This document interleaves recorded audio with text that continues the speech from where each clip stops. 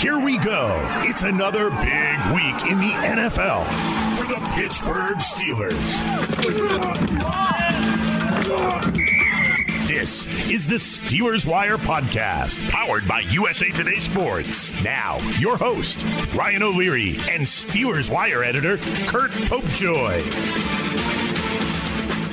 Hey there, welcome to the show. I'm Ryan O'Leary. First off, let me wish all of our listeners a very happy Thanksgiving holiday. Turns out the Steelers will not be hosting their first Thanksgiving Day game at Hines Field due to the Ravens' current COVID-19 situation. The NFL moved that game to a 1:15 p.m. kickoff on Sunday, and the game will be played in an empty stadium, so plenty of disappointment to go around for Steelers fans looking to feast on those struggling Ravens. It's also a decent blow to the casual football fan, as Steelers-Ravens was easily the most delicious game on this year's Thanksgiving menu. Instead, as Curt sort of brilliantly put when we recorded this episode earlier in the week, we're left with the green bean casserole of Thanksgiving football, Texans versus Lions and Cowboys versus Washington. But still, we looked ahead to the Steelers matchup with the Ravens this week and still covered some fun topics like Hines Ward's Hall of Fame credentials. Thanks to everyone for listening, and once again, happy Thanksgiving. It's a good spot for the Steelers, and they got screwed a little bit earlier on in the year, right? They got screwed by COVID a little bit, and I'm not saying Baltimore's getting screwed, but they've got a little situation they're dealing with, and this is going to put them against the 8-ball a little bit in this ball game. And it just makes me think, like, it's time to start thinking, Curt, 16-0. And I can't help myself. I just got to go there, because how often do you get to 10-0, 11-0, right? You just don't. That just doesn't happen every day. I know it doesn't happen every day for the Steelers either. It's time to start talking about it. And I looked on the Steelers Wire, and there's an article that all the fans are sharing, and it's predicting the Steelers the remaining 6 games on their schedule. And I looked at that article. I think it was it you who picked these, or someone from USA Today? I did. It was you. I think every game was a Steelers win except for Buffalo. So that means we're really close to being 16-0, Curt. We're really close. I turned it around, too. I'd originally had the Colts game as a loss, but after watching the Colts play, I'm just not quite sure what to make of them. I think they play pretty good defense, but I don't have any faith in their offense to keep up. So, I'm sitting at 15-1 right now. That Bills game just terrifies me at this point. But, this game terrified me. The Browns game terrifies me. The Bengals, had Joe Burrow not gotten hurt, was probably going to be terrifying at that point. Right now you might be looking at a situation where if Kansas City drops a game between now and the end of the season, that last game of the season might be a bunch of backups in there. So it's possible. I don't think Tomlin cares at all about going 16-0. He wants to win a Super Bowl, and so that's one of probably the biggest detriments to Pittsburgh maybe running the table in the regular season, is the fact that if they can't improve their status that last week, if they're 15-0 going into the last game of the season and have the first spot in the playoffs locked up in that only bye, I could see him benching everybody and just saying, you know what, I don't care. And so it's not enough that it's just that hard to go undefeated. I mean, there's so many good teams, but I could see just situationally, if they, like I said, if Kansas City happens to lose a game and Pittsburgh keeps winning, there'd be no reason for them to risk anything in that last game. So unless it was something, I think they play Cleveland that last game of the season. So unless it's something, just to knock Cleveland out of the playoffs or whatever that may be, but I'm not even thinking about undefeated. I'm thinking about can they beat a Baltimore team with 4 starters on the COVID list right now. So no doubt. That's spoken like a very nervous Steelers fan right there, Curt. I love that. So I got some thoughts on this topic, and I think it's really interesting. Let's pick that up on the other side. We'll be right back. Fantasy football is about proving that you are better than your friends. Sit 'em, start 'em. These are the fantasy picks of the week. It will kill me if this game ends in a tie. I need this win. This game's pretty much done. With Corey Bonini from thehuddle.com.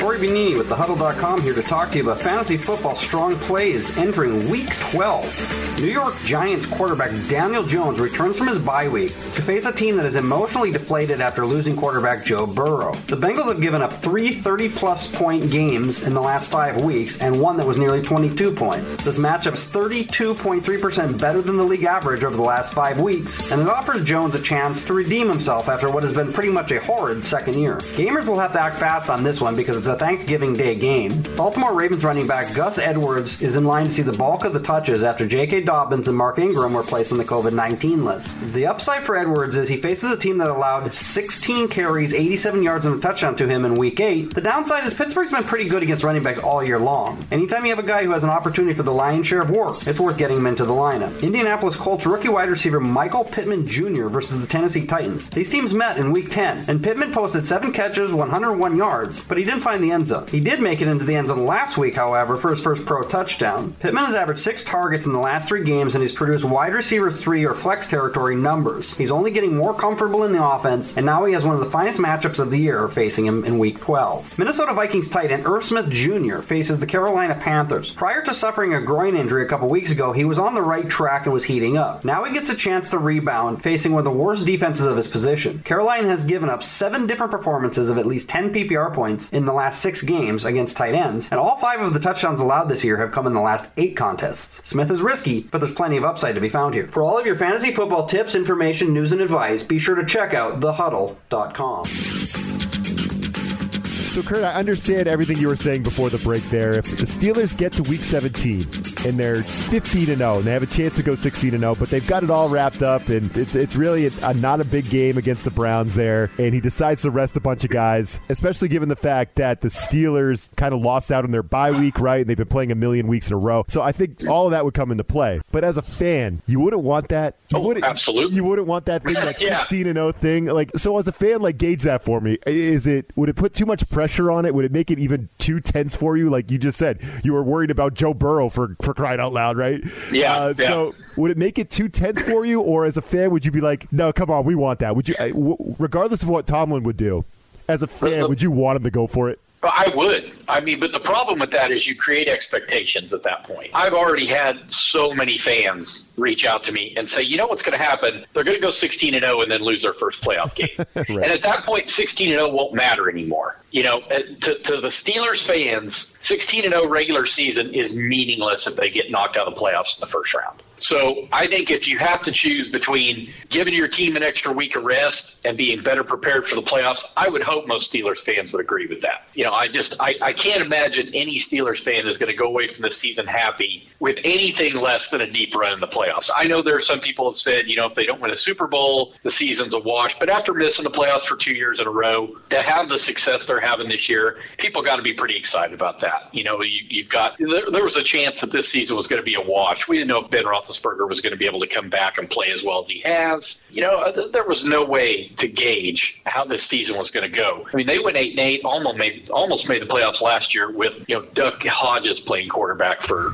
8 games. So you know, to get Roethlisberger back, I'm sure everybody wants to see 16-0. I would love to see, and I'm not saying that they're going to be in that position at the end of the season anyway. This could be wide open. Kansas City could still have one loss, and Pittsburgh's got to play it out to win. That would be sweet. Just to hold on to their spot. I mean, Kansas City's a good football team, and they don't have to play Las Vegas again. So I don't know if they've got anybody else on their schedule that can play them close as they do. So it could be Week 17, win near the 1 seed. You know, that's a real possibility. I mean, Pittsburgh could lock up a playoff berth this weekend if they win this week. And I think I think it's the Raiders and Cleveland maybe lose, or Raiders and Miami lose, they secure a playoff spot. That's insane. And so at that point, you're just playing for position. And without 2 byes, it really makes it tight. I mean, it really complicates things as far as who you're going to play in that first round. If you're the number 2 seed, you know, things roll right. They could end up if they get the number 2 seed, they could end up playing Cleveland for a 3rd time. I mean, anything could happen. But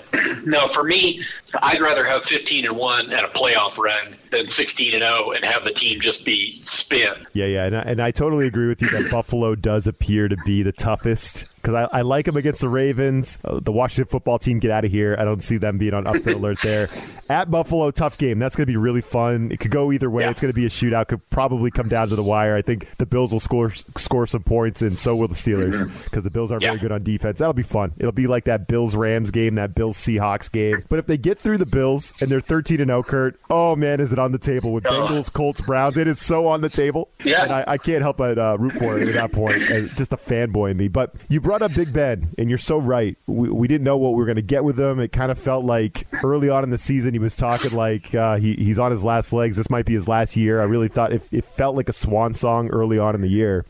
And now he's on pace for 4,000 yards, 40 touchdowns, 8 interceptions. That's where he's at. Yeah. And I haven't heard Roethlisberger's name too much in the MVP talk. I've heard Josh Allen. I've heard Russell Wilson, obviously Pat Mahomes. What about Ben Roethlisberger, Kurt? Where do you think he should be in that MVP race? I think he should at least be in consideration. I mean, you got to think, Roethlisberger has been in the league since 2004. He's never even got an MVP vote. There's never been a single vote cast for him for league MVP. Must be just his playing style or something? It is. He just doesn't put up big numbers. I mean, he had one season where he led the league in passing. He tied with Drew Brees for passing yards. I think it was 2017 or 2018. But other than that, and the big thing is he's never been a big passing touchdown guy. That's never been his thing. The Steelers' offense has traditionally been you get up inside the 10, you start running it. A lot of guys get lots of rushing touchdowns, but he's never been one to throw for a ton of touchdowns. The red zone offense,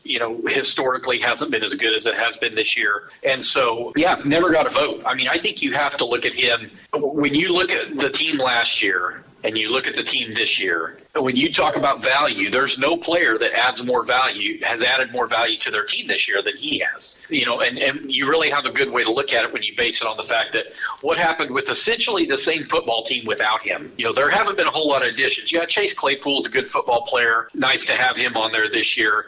Defensively, they probably have less talent this year than they did last year. They don't have Javon Hargrave. They don't have Devin Bush now. And the offensive line definitely is as good as it was last year. So in terms of value, I don't know how you don't have him in at least the top 3. I'll just be happy if he gets some votes this year. He's got to be in the discussion. That'd be like ludicrous if he wasn't. Ludicrous. So all right, the semifinalists for the 2021 Pro Football Hall of Fame have been announced. There's always a couple Steelers on that list. There's a name that seems to appear every single season. I want to get Kurt's take on that coming up next.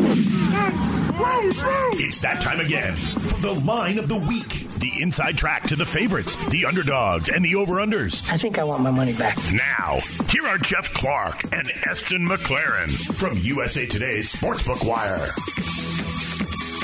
Hello, happy Thanksgiving from Sportsbook Wire and Bet Slippin' Podcast. I'm Eston McLaren, joined by Jeff Clark to break down all you need to know to bet on the Week 12 Monday Night Football game between the Seattle Seahawks and Philadelphia Eagles. The Seahawks come in on the road minus 250 moneyline favorites. They're laying 5 points at minus 110 odds. The Eagles plus 205 on the moneyline, plus 5-point dogs at home, minus 110 odds again. Over under 51.5. Jeff, how are you feeling? Do the Eagles have any chance of keeping up with Russell Wilson and the Seattle Seahawks? Nope. And you could talk the rest of the time.